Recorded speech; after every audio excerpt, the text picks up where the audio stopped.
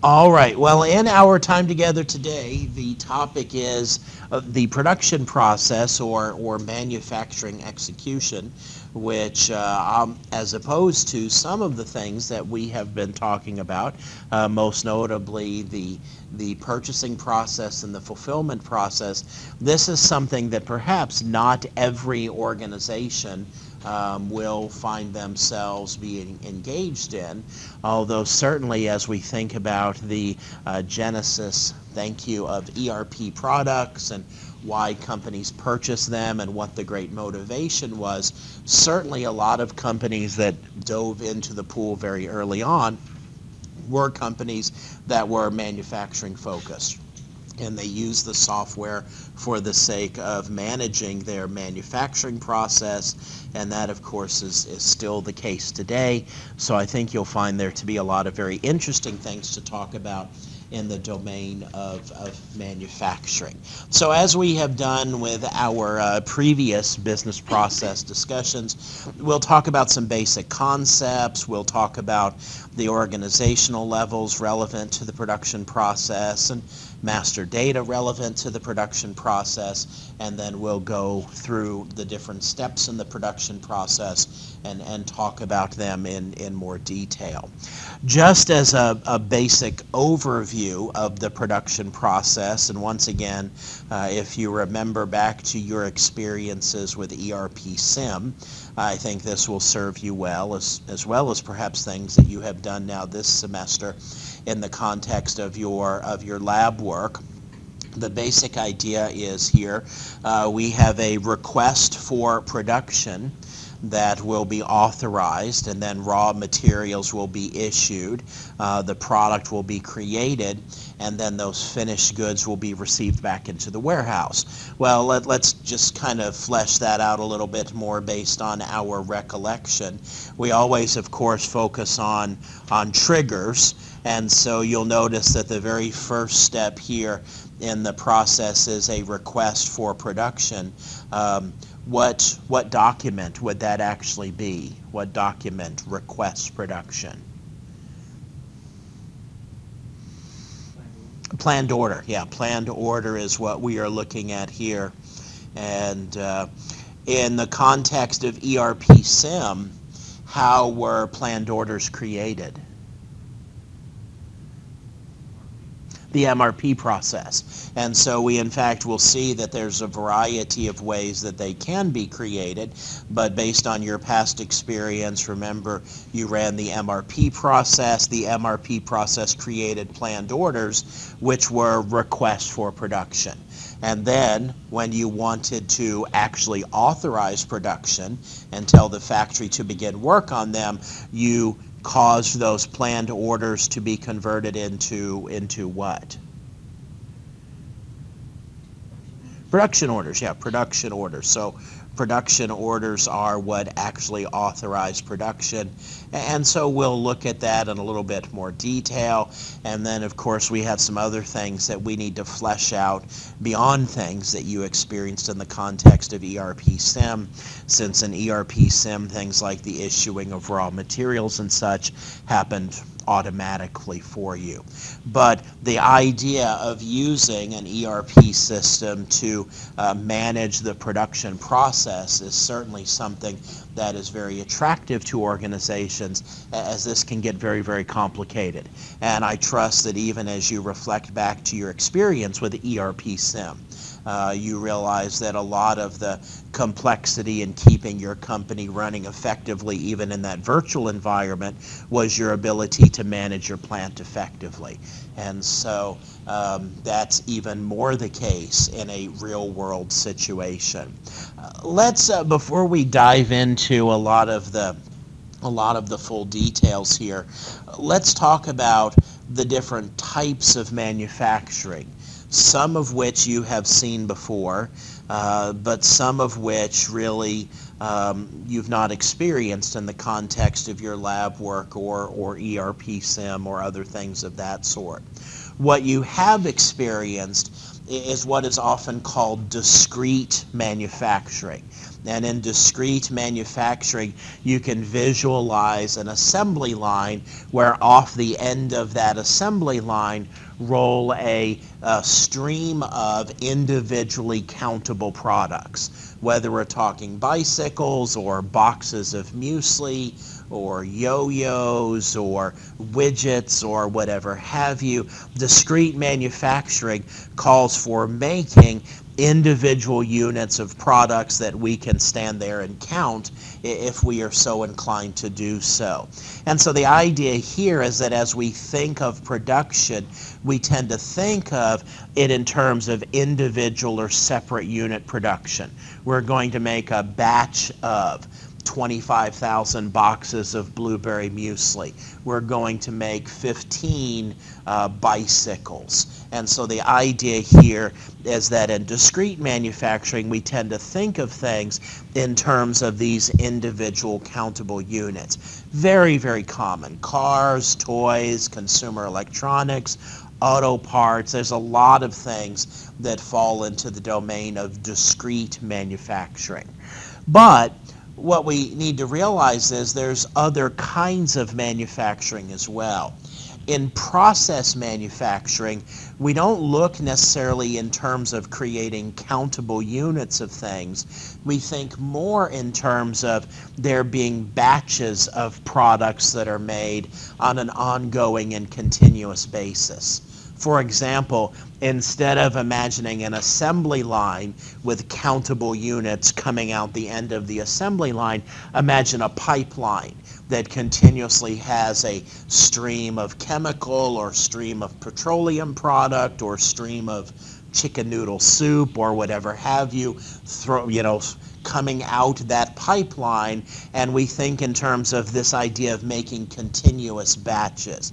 Continuous production is used for a lot of different products. Paint, chemicals, really a wide variety of liquid products would fall into this category, but there could be other things that we think of in this fashion as well.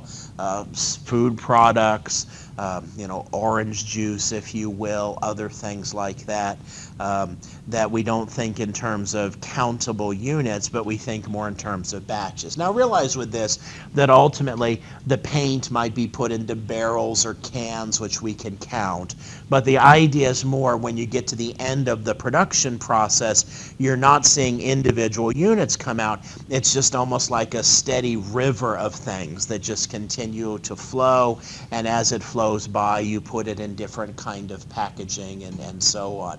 And my comment a moment ago about soup is actually not that far-fetched an example. Where I used to live in South Carolina, I live near a Campbell Soup plant, and the particular Campbell Soup plant that I live near did chicken processing, and it did not smell very pleasant, and I don't think I would have wanted to know what went on in that building, but all I do know is a lot of chickens went in and a lot of chicken broth came out, and it came out in tanker trucks. And they would, the same kind of trucks, not haul oil and then unload the oil and then, whole chicken broth. They're food grade tankers, but tanker trucks would come out of there with the chicken broth in it and be brought to another facility for making soups or other products with it. And so the idea here is we think more in terms of just having this continuous stream of manufacturing. Whether we're talking discrete manufacturing or process manufacturing, all of it tends to fall into the category of repetitive manufacturing, where the idea is you have the same or similar set of products that are produced over time, and you're looking in terms of a specified quantity being produced during a given period of time. The term we use for this would be capacity. And so we might say, for example, that this particular configuration of equipment that we have is capable of producing 5,000 gallons of paint every hour or every day.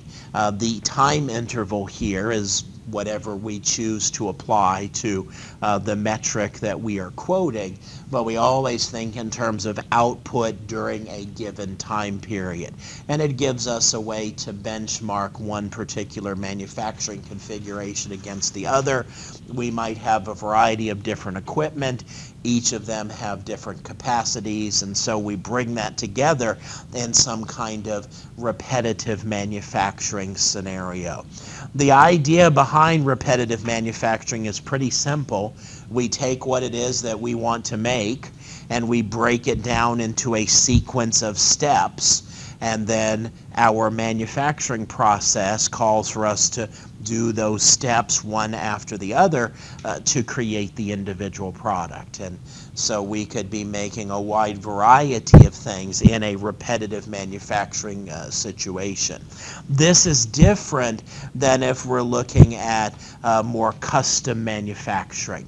In custom manufacturing, it might very well be that the process is very different as we move from one product to the other, but generally we think in terms of most manufacturing falling into the category of repetitive manufacturing. And in fact, many companies will so decompose and so specify their process that they have particular facilities that just make one product.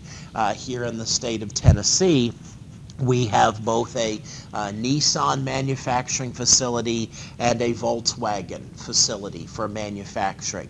And I'm not sure what they currently are doing, but I know historically Nissan used to make their Leaf here in the state of Tennessee.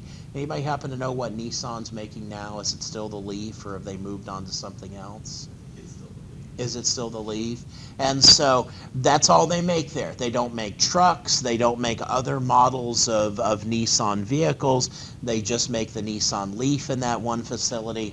And so all of their equipment and all their processes are tuned to manufacturing that one vehicle, which they then distribute all across the United States and perhaps to other countries as well.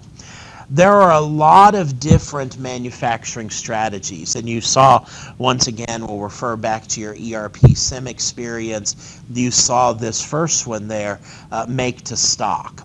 And the idea here is that as an organization, we plan our production, and as we finish production, we put it into inventory, and then we sell to customers out of that inventory. So technically speaking, our production output is not specifically designated for individual customer orders. And so as we are making a batch of bicycles or chicken noodle soup or muesli or electronics or whatever have you, those are going to go into a storage facility and customers will buy them, but it's not like we say, okay, this particular video game console is going to Bob because he ordered that particular item. Make to order, though, however, is distinct from that. In make to order, production is driven by individual sales orders, and so we actually make things in response to orders coming in from customers.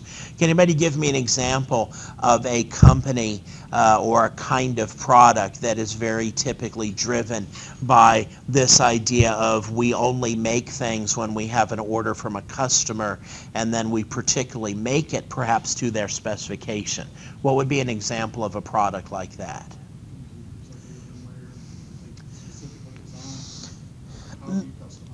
Maybe, and I'll go ahead and give you these last 2 points here. Alienware would probably be an example of assemble to order. And the distinction here in assemble to order is we bring into a warehouse all the different components. So we bring in video cards and RAM chips and motherboards and other things like that. And then as we get an order from a customer, we put the appropriate configuration. We assemble that configuration to match their to match their demand. So you're right, it's akin to that, but we usually call that assemble to order because the things we are putting together, we're not actually making those in response to the customer's order. We're not waiting until we get their order to make their video card or to make their RAM chips. What would be an example of make to order then? What's that? Boeing making airplanes, absolutely. It's not like Boeing has like a huge warehouse somewhere with a whole bunch of aircraft in it and an airline executive can just walk through and say, I want that one.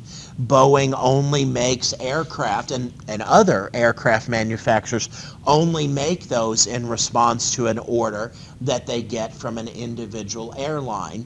And that's a really great example of that because it also illustrates that they have a base model of, let's say, a 747, but when they get a particular order from a customer, the customer can specify the color fabric they want on the seats and other elements of the actual construction of the aircraft to make it perhaps slightly different than a 747 purchased by another airline. So yeah, Boeing is a great example of make to order. What else?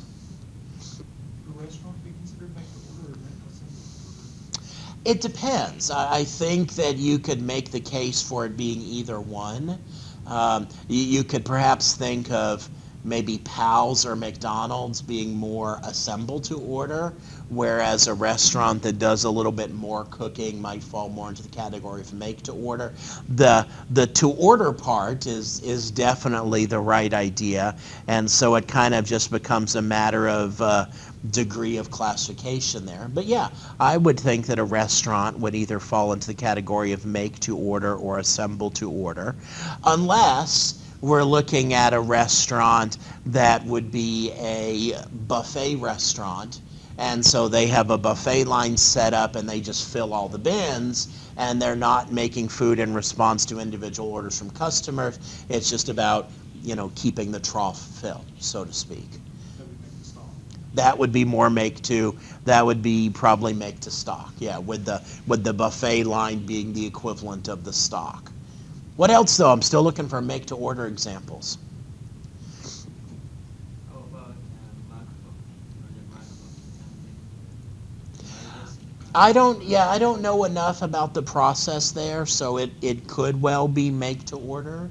My keyboard has Arabic letters in English. Okay. So that's definitely unique to your order. So for sure, it would be either make to order or assemble to order. Absolutely. I definitely would agree with that. The example of make to order that I always like to use would be a bakery that bakes wedding cakes. They wait until they actually get an order in for a particular wedding cake. And the reason why I think that example works well is a same bakery might make wedding cakes and then might also make just cakes in general. And so you could walk in and walk out with a Boston cream pie or a chocolate cake for someone's birthday. But if you want a wedding cake and you want something distinct, you go in and you say, I want, a purple cake with green something or other on it, and I want a dragon on the top or whatever, and they make it to match your specification. So, construction would generally fall into the category of make to order as well. The buildings that are getting ready to happen here on campus would all fall into that category as well. Like a collection of bridges, just like, we can insert this into your road. The curious thing about that, though, is more and more construction, they're trying to move to this assemble to order strategy. I don't know if any of you, I'm sure you were sitting out there intently watching the parking garage being built while it was under construction, but if you happen to see them building the parking garage, you know that actually what happened was they came in with prefabricated concrete pieces already on trucks, and they just unloaded them and dropped them into place, almost like building something with, Lego pieces or Tinker Toys or whatever have you. And so the distinction here when you say construction would be the difference in like what we would call a stick-built home and a modular home, where it's kind of built in a factory and then just assembled on site. I think I saw somebody else that had a hand up. Oh, you're going to mention the distinction there. The reason why I kind of dwell on this for a few minutes here is the trend nowadays is for companies, they're really trying to get away from make to stock and move more towards this idea of trying to support make to order. An example of this, and it's been of kind of questionable success, but Nike actually has a line of shoes where you can go to their website. It's called Nike ID. And you can say, I want a sneaker, and you can kind of custom specify a variety of things related to that shoe, and it will be made to order for you, particular to your specification. And you could have a Nike sneaker that no one else on the planet has one exactly like that. Well, we see that with simple things like Nike shoes and some apparel and other things of that sort, but we don't yet see that with things like cars. And the automobile manufacturers really are working very hard to, at some point in the future, support that. So it's very, very likely that in your lifetime you'll be able to sit down with your, iPad 27 or whatever the version is by that time and launch we'll stick with Nissan app and say, I want a truck, and go through and custom specify everything about that vehicle, the kind of interior you want, the colors, the specifications on the engine, and when you're done, have that vehicle custom made to your specification. They can't do that now, but the more automated the manufacturing process becomes and the more computer-driven it becomes, it really becomes possible for that to happen. You can do that a little bit with smart cars. Can you? Yeah, because you can pick out the color and whether you want a stripped down model, and if you want to like add a tachyometer, like a clock and stuff like that, because they're so small. Right. It's kind of like putting together a little toy car kind of thing almost. Can you, now when you do that, some of the companies I've read are actually doing this thing where if you want to, you can like actually go and watch them make your car. Can you do that with the smart cars? I just knew that you can customize it because I've been thinking about getting a new smart car. Yeah. Oh, do you have a smart car now, or you've been thinking about buying a smart I car? have a smart car now. It's the best car I've ever had. I've never had another car but a smart car. Cool. I mean, I do get stopped at every gas station. Like, are you sure you're going to survive? And I'm like, yeah, I think I will. Is it gas powered or electric? You cannot get, it's gas. If you go to a European country, you can get the diesel, which like runs 80 miles to a gallon, so they get nice. But you can't get it done in diesel here. Wow.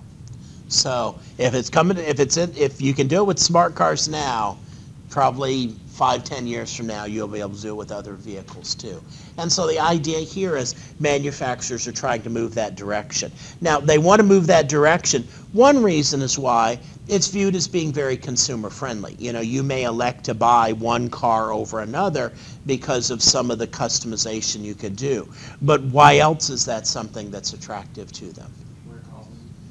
Warehousing was mentioned. If they're making just in response to an order, then you're looking at not having to warehouse the item. It just goes right out the door. And what was the other thing that was mentioned? Because dealerships have to pay insurance on all the vehicles that are sitting on the lot. So now the dealership kind of becomes a place where you go and they have kiosks and such, and they help you plan your vehicle, and maybe they have a few demos and such, something you could drive. But apart from that, there's not all of those vehicles out there. So yeah, it changes the cost rather significantly. And so that's a lot what's going on here. It might be more expensive to make the cars in that scenario, but then we don't have to have all the storage costs, we don't have to have all these other things, but they've got to really work out the cost. Delivery becomes an issue because they can't, UPS you the car, so they'd have to figure out how that will work, because right now they move cars around in batches, And so there's a lot of logistical elements to work out. But the trend now is to try and move things that traditionally have been make to stock, move them more into the make to order format. And I think you'll continue to see more and more of that as time goes by. Comments or observations or anything else you've seen that would be an example of make to order that any of you have experienced? Beyond the smart cars and the examples we've given already? It's kind of along the same lines of smart car, but Tesla, don't know if you can get a car from them and still order a car. Yeah, and I think Tesla would probably fall into the category of not even assembled to order, but make to order. And I think that you get that with that kind of high-end automobile. So yeah, Tesla is a great example of that. And so when you all graduate and buy your first Tesla, you can kind of think of the things that we talked about here as being an example of that. Make to order is just-in-time manufacturing. You would expect that those would typically go together. Just in time has to do more with input, where make to order has to go with output.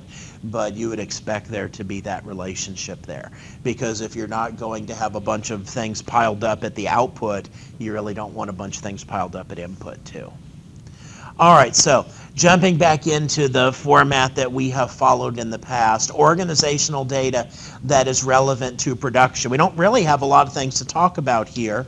As far as organizational data goes, the client is relevant to everything that we have talked about this semester, and so no surprise it shows up here as being relevant to production. Company code shows up as relevant because of why?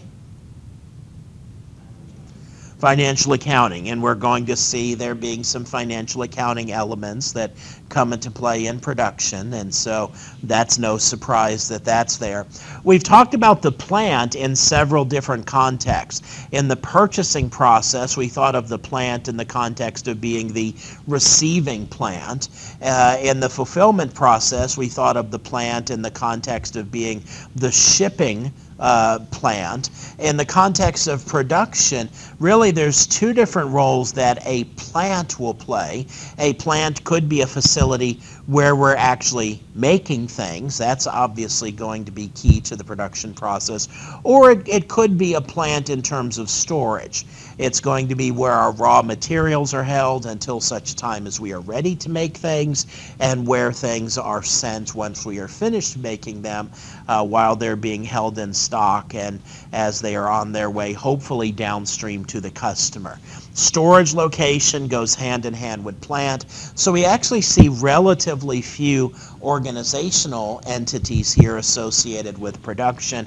It's much cleaner than a lot of the other ones. We don't have things like purchasing organizations or sales areas or all of those complex structures. Production tends to be much more straightforward.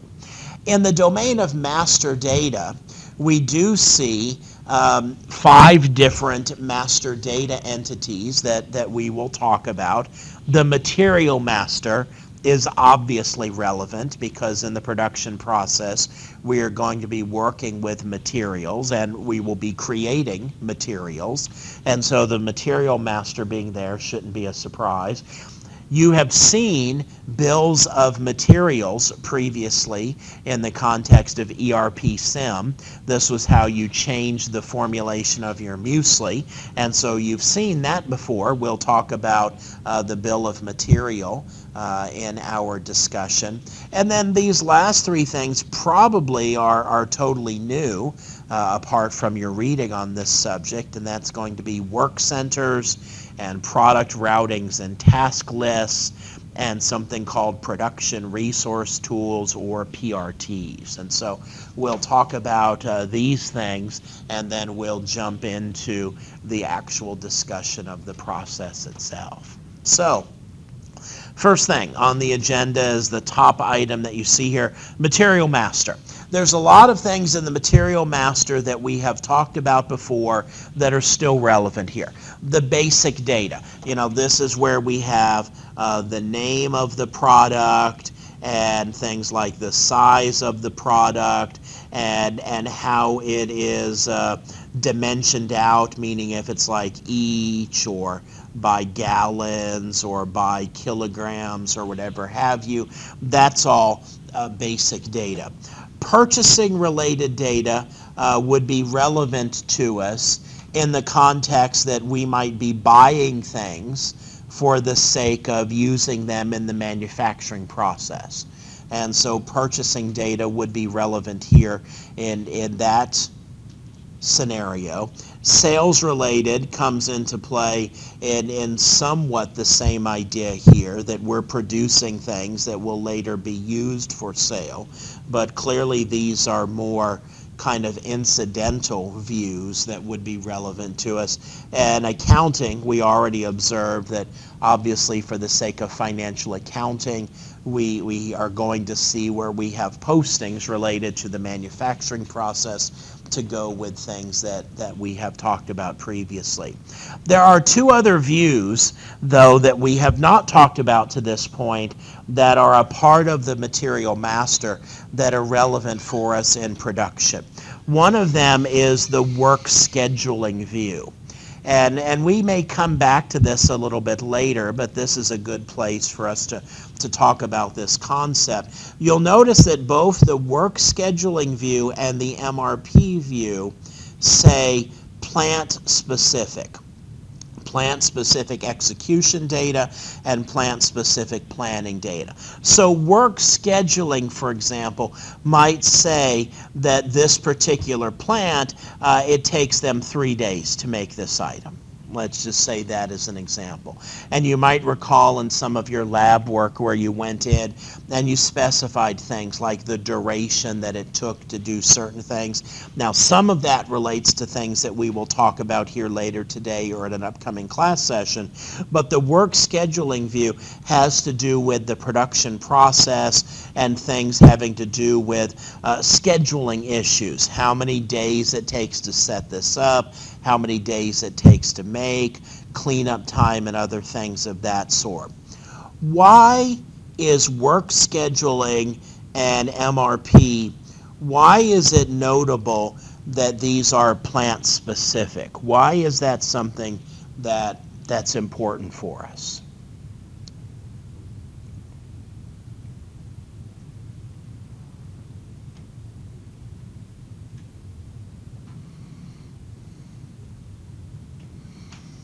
Why does it need to be plant specific? Well, one plant could have a smaller storage area than another, so you have to plan based on the amount of capacity you can hold. Okay, you're in the right idea, but no, I think we were closer a second ago. Right idea, but kind of the wrong application there. Who wants to take a swing? Is it for order planning? Okay, what about order planning? Like as far as promising assets? Mm, Schedule is in line so that we're not overextending. maybe. We're still not answering the specific question of why plant specific? Why is work scheduling and MRP plant specific? Not every plant produces the same items. Not every plant produces the same items. That's definitely true, which also means the what?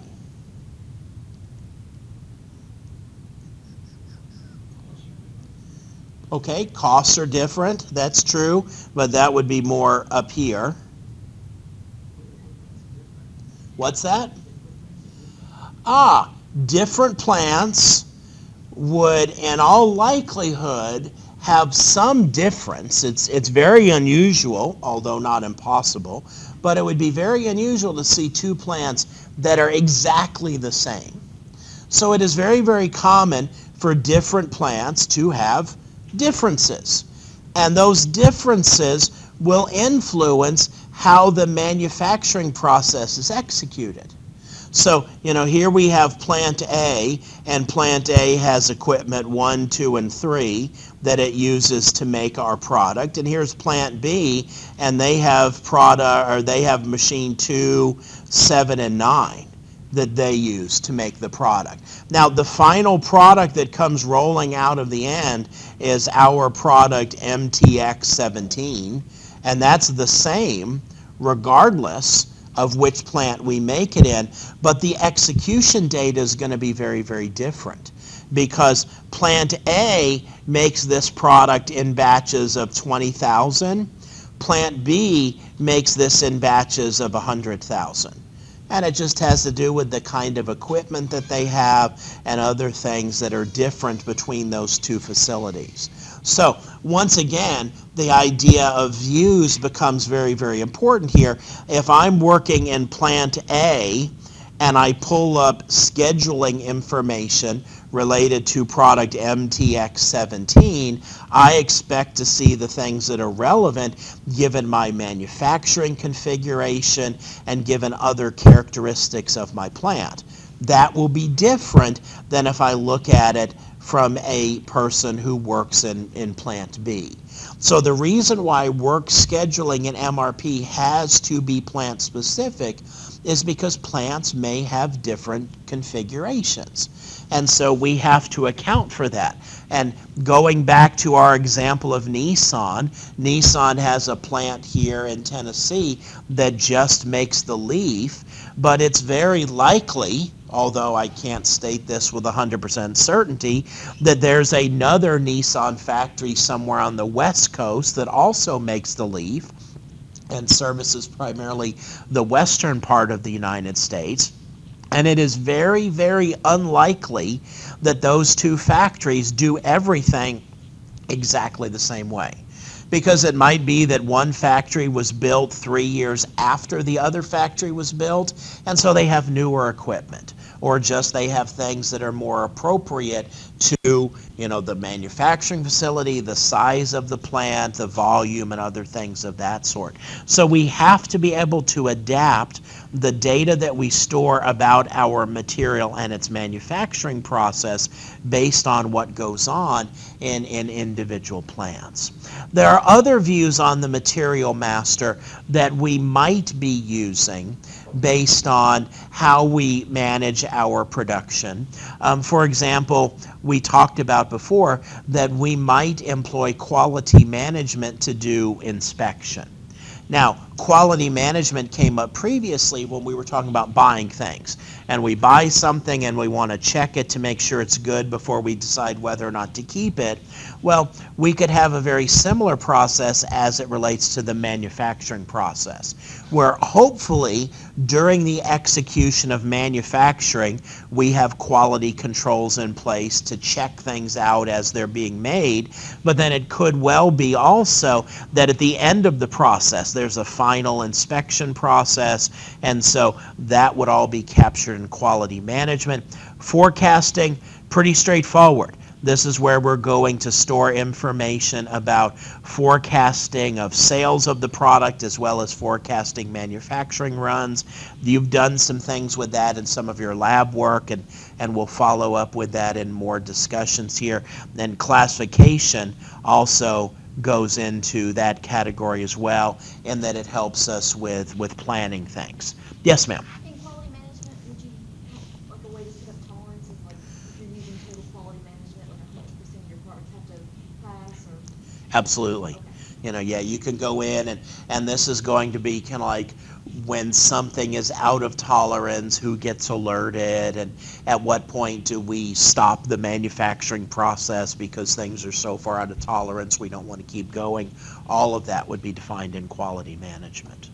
Okay.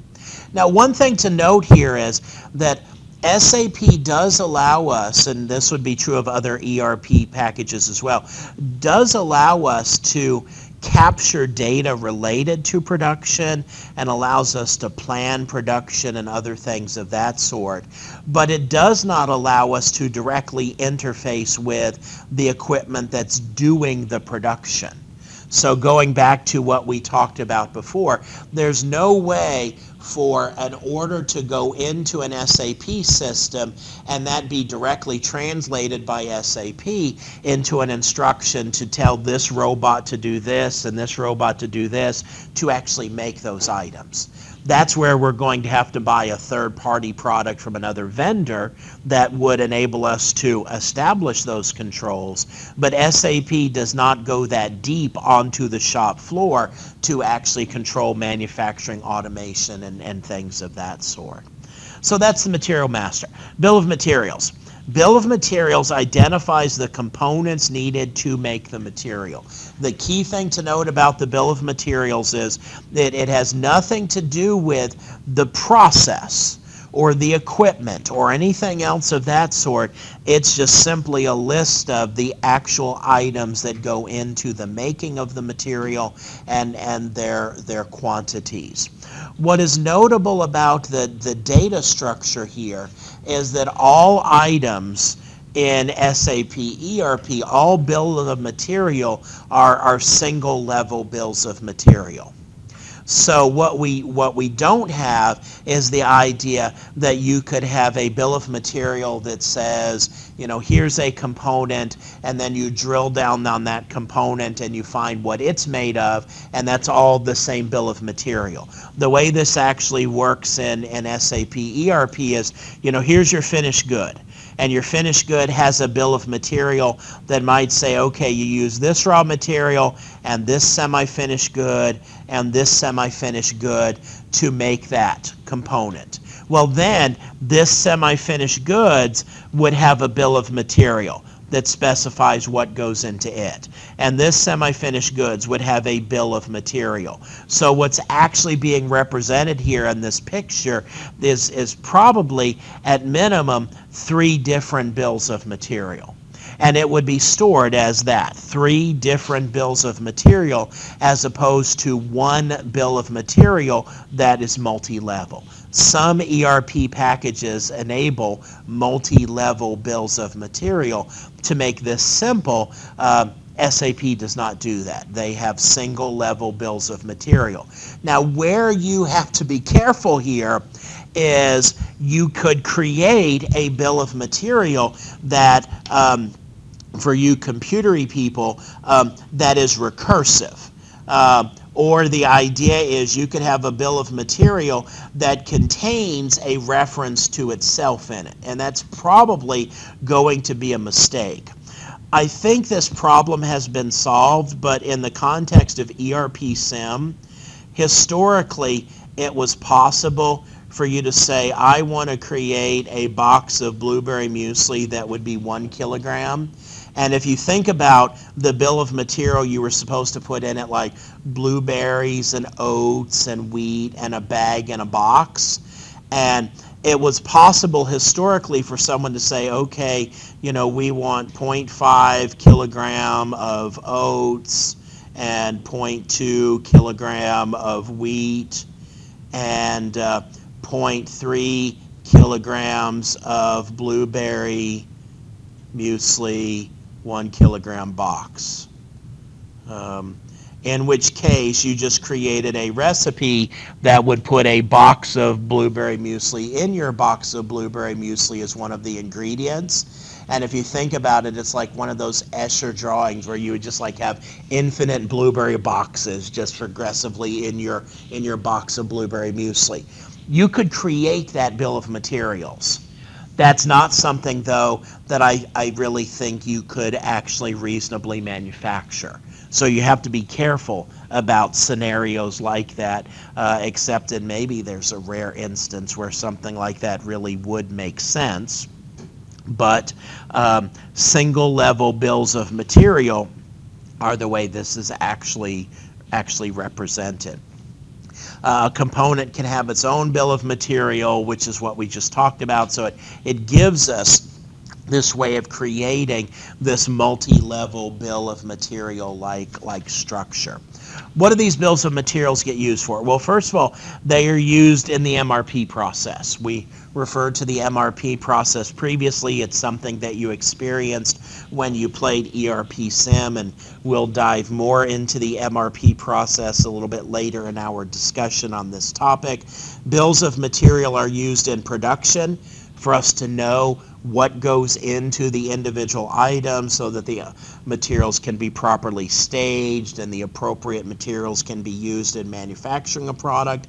Bills of material are used in procurement because we have to know what to buy in order to have the right components on hand to make the items that we want to engage. And bills of material are very, very key in product costing.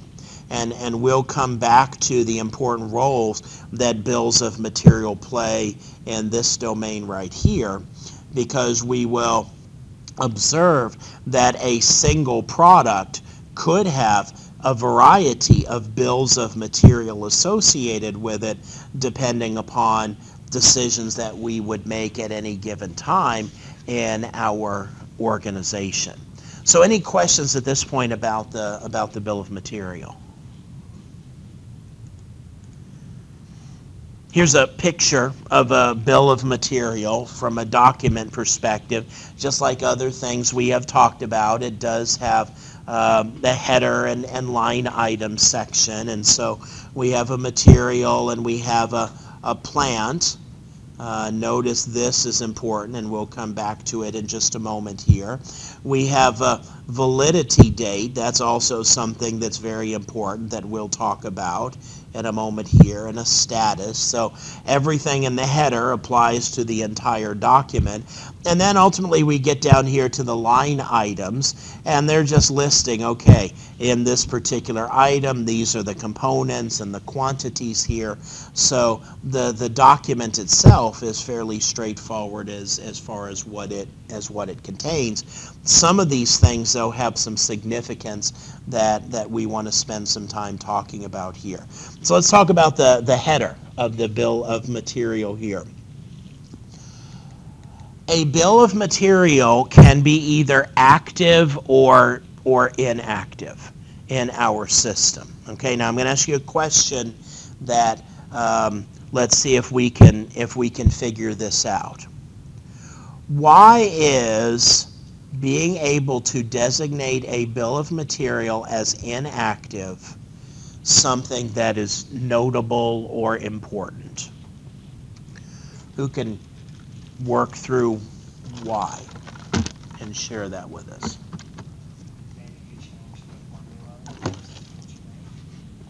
Okay, absolutely. So we would designate it as inactive at that point. So, but now I'm back to, why is that notable? Why do we actually have to do it that way? And let's think about the scenario that was just mentioned. We now have a new bill of material, and that's what we're actually using right now. That's what's active, okay? So we designate the other one as being inactive, as opposed to what? You might want to hold on to the old bill of materials in case you, like, say your Coke, and you go to new Coke, and everybody hates new Coke, and you want to go back to old Coke. Okay, all right, and this is good. And so you want to hang on to it, which means that you didn't what? We don't delete old bills of material, okay? For, it could be the scenario you mentioned, you know, oh, we decided we need to go back to the previous one. But why else would we not delete an old bill of material?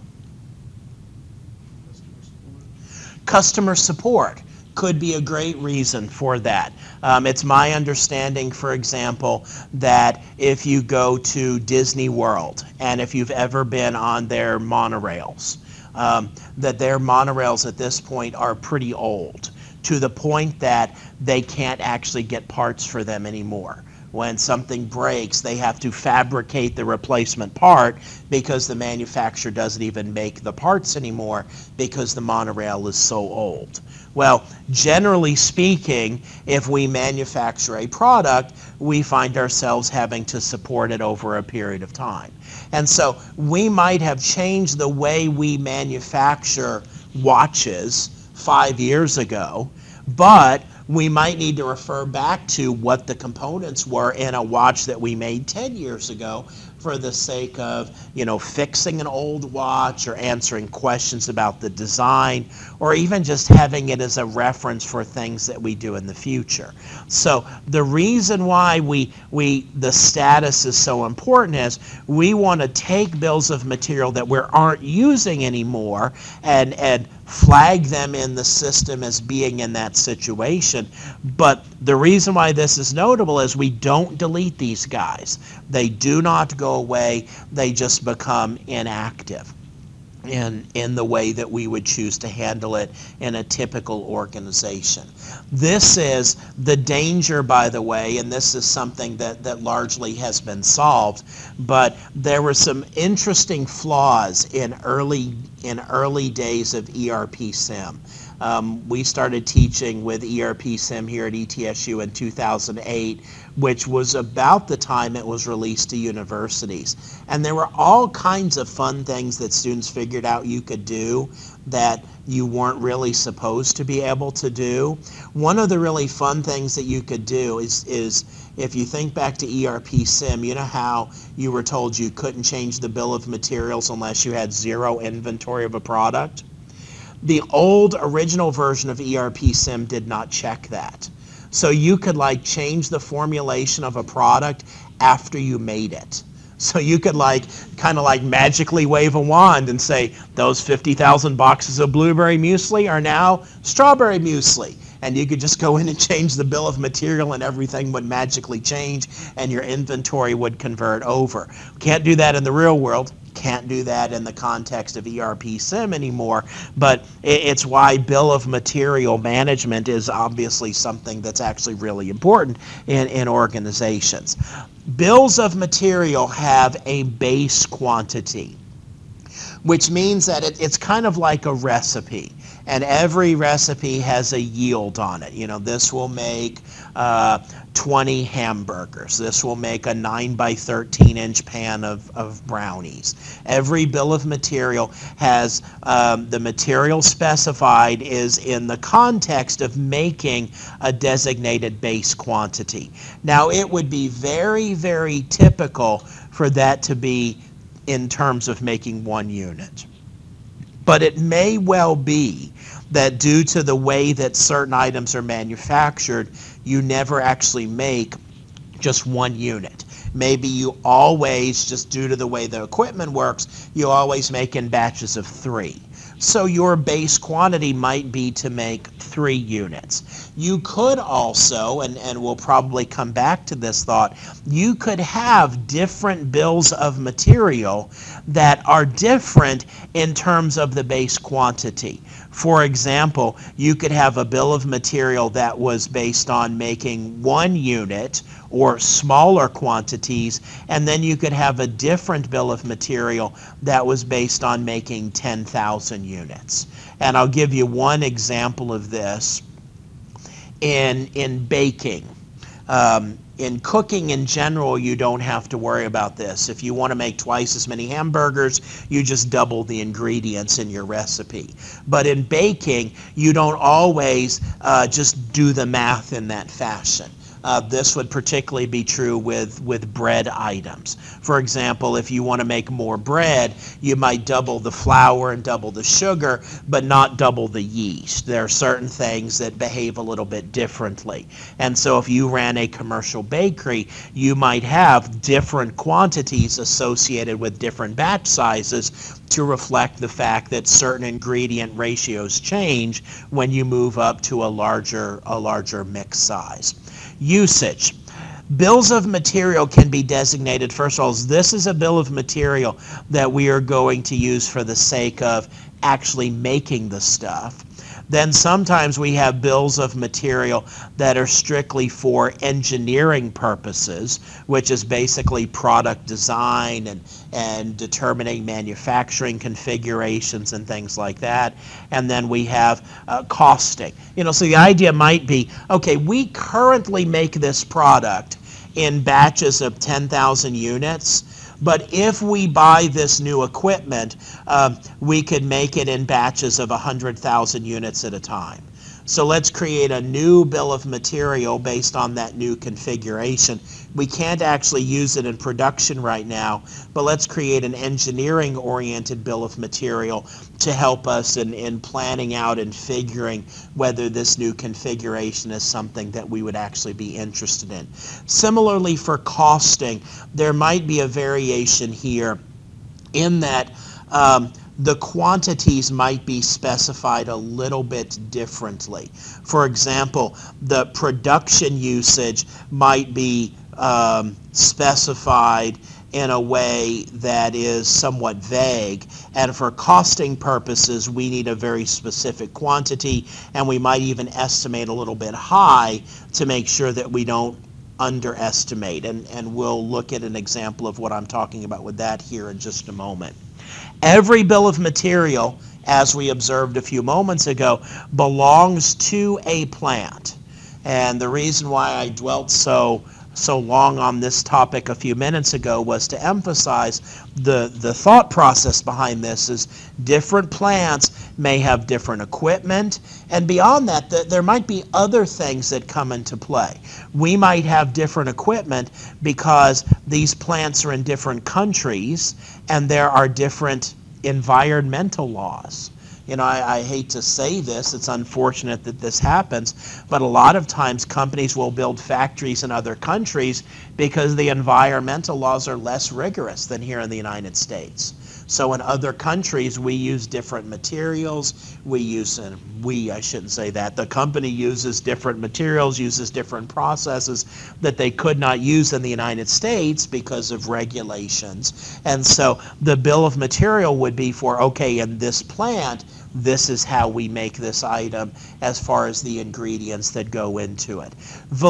Each plant, as we observed, can have a different bill of material. And you also have a validity. This is the date range that the bill of material is valid. So we could have a bill of material that's active, but it was active from January of 2015 through December of 2015, but then starting in January of 2016, we have a new bill of material because we're planning to change our configuration. And the thing that's important to realize here, this actually happens a lot. And a lot of times it happens in a way that's totally transparent to customers. It's very likely, for example, that if you bought a new iPhone, and let's just pick that one for example, on the day it was released and took it apart, and then waited till the product had been out on the market for many, many months and bought another one and took it apart, you might notice some slight differences. Maybe some chips have been swapped out. Maybe they've changed something about the product in a minor way. To the end user, it looks exactly the same. But under the hood, when you actually break it down and look at it from a manufacturing perspective, it's a little bit different. Same thing true what we observed about being made in different plants. You'll sometimes see this with products where if it was made in one location, it's slightly different than when it was made in another location. I bought a computer monitor, a new set of computer monitors a few months ago, and did a lot of research onto the fact that I wanted to buy a product with a particular version number because it came out of a plant that had better components than another plant was making it from. And so, you get all of that in the material bill of materials here. It is possible for a single material to have multiple bills of material. And so we have these for making different quantities. We have these where it could just well be that depending upon what we are making, this is the bill of material that would be relevant. So whereas in the context of ERP SIM, you thought in terms of one product equals one bill of material, in reality it's much more complicated than that. In reality, you could have one material that has many, many bills of material in the system, and therefore at our manufacturing process, we have to pick the one that's actually relevant for what it is that we are going to be doing. Questions or comments about this? All right, that was all the header section of the bill of material. When we get to the line items, this is the individual items that are going to compose the material that's being made. And there are actually different item categories. For example, a stock item. And this is what you typically worked with in the context of ERP SIM. And as an aside, you had a column there on the bill of material that just had an L in it. And an L meant it was a stock item. And so this was your oats, your wheat, your blueberries, your strawberries, your bags and such. That was an item that had a material master itself. So in our bill of material, some of the items there will be stock items. We might have items that are not stock items. Not stock items have no material master. What do we also call non-stock items? Consumables, or what else? What other terms have we used?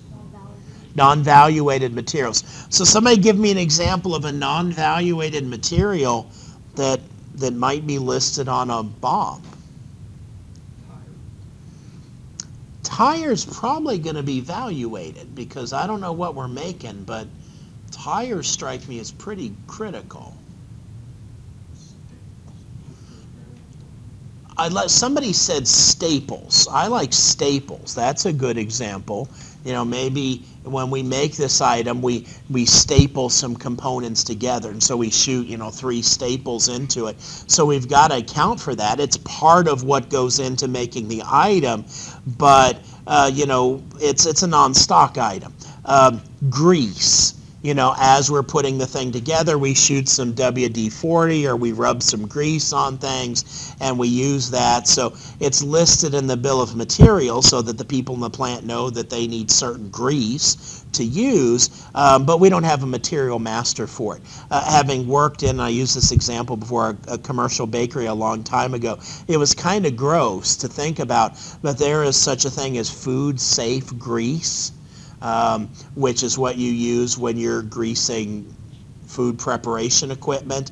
And I can still remember on more than one occasion a salesperson demonstrating their food-safe grease by taking a big old spoonful of it and eating it to demonstrate that it was food-safe.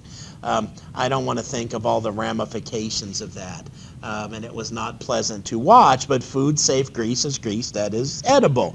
Well, when we're putting something together, we might need to put some grease between the components, but it's not like we measure it out precisely, and it's not like, it's a material that we would have a material master for, so that might fall into the category of a non-stock item. Variable sized item.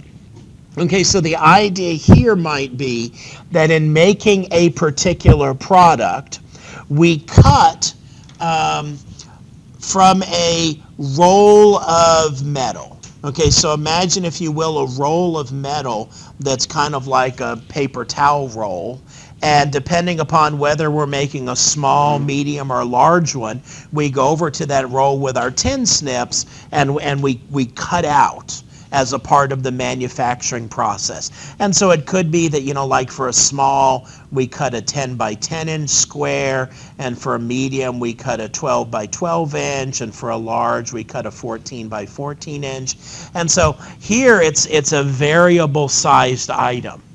And so the bill of material then would say, okay, if you're making a small one, this is how big you cut it. And if you're making a medium one, this is how big you cut it. That would be a variable sized item. And so we see that. Document items are things that get included with the product, but kind of have a distinction here in that they're typically just paper-based things like diagrams or additional instructions. Sometimes, we drop these in the box with the product, or we laminate it onto the product itself, but it's not like the other things that are going into the manufacturing of the product.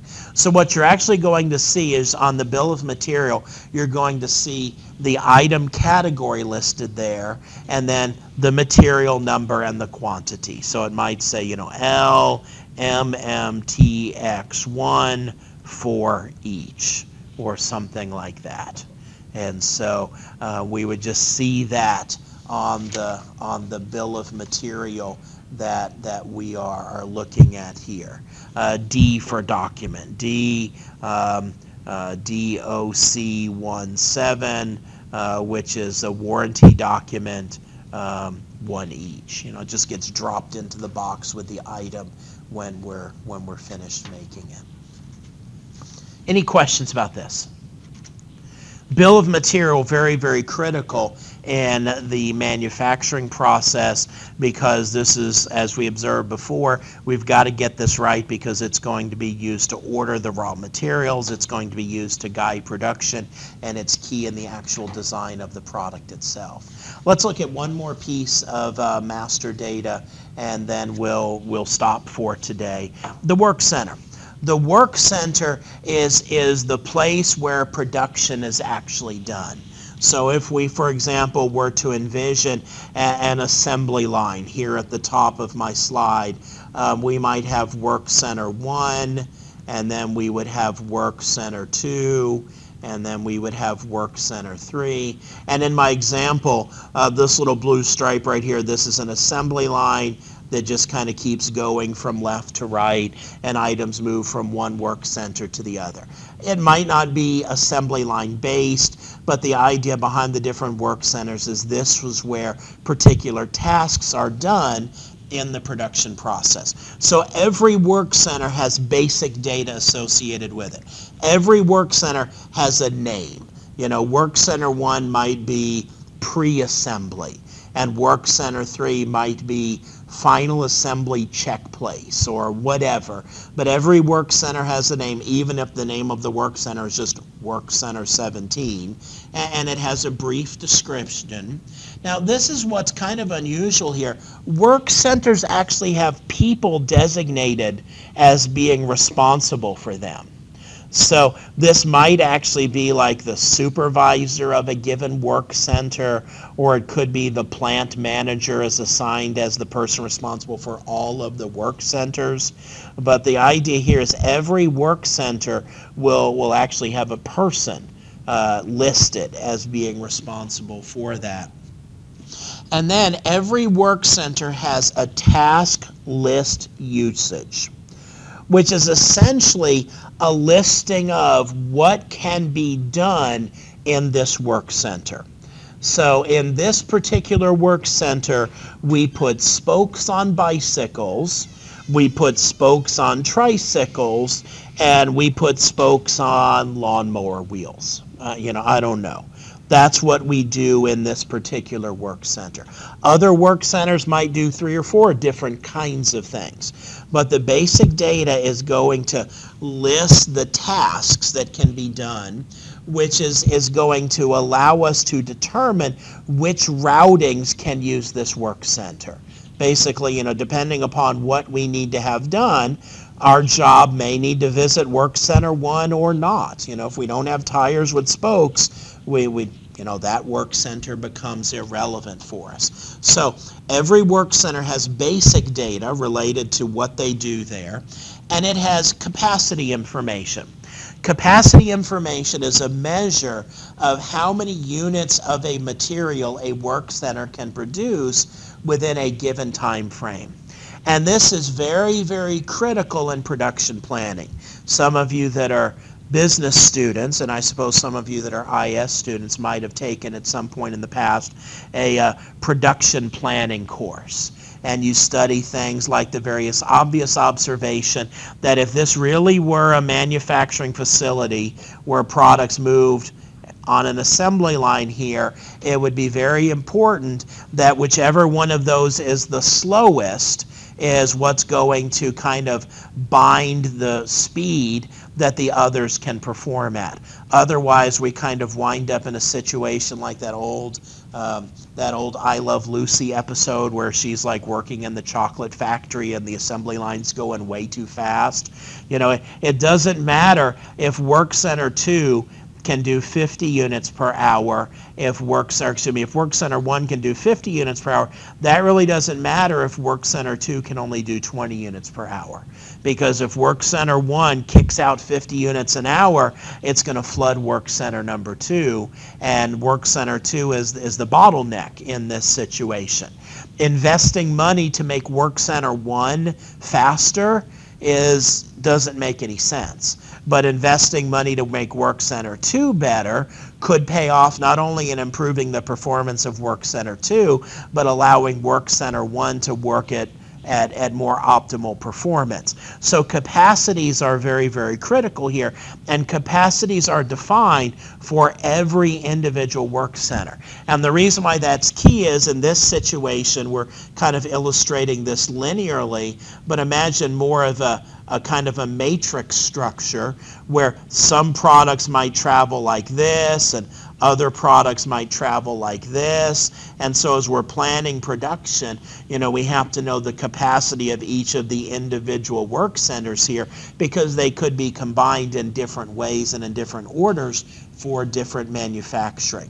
Scheduling has to do with issues related to capacity, but also things like it takes this long to set up a work center and this long for a tear down after work is completed, because we might have to stage the materials, and so the item comes to us, we pick it up off of the assembly line, we do some things with it, we put it back on the assembly line.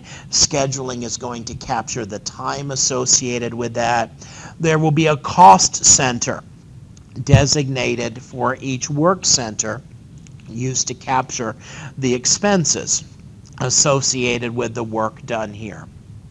One of the key elements that this cost center will capture is the labor associated with this, because one of the things that we will see here is that work centers actually have human resources assigned to them. And so a given work center might say, you know, there are 5 people that work in this work center, and it might list individual names or it might just list job roles. And we have to account for how much those people get paid, and the labor associated with the work there is going to have to roll up to a cost center for the sake of accounting purposes. Recording cost center links the work center to what we would do in cost accounting. So this is an important linkage there, and you saw some of this in the work that you did in the section of your lab work associated with production.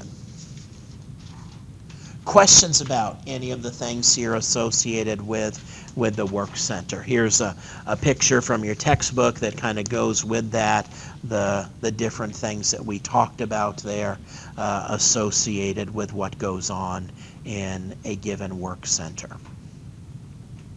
Questions, comments, or other things related to the items that we have talked about today? All right, well, this is a good place for us to stop, and so we will do so when we get together on Thursday. We will pick up here, wrap up our discussion of master data related to the production process, and then get started into the process itself.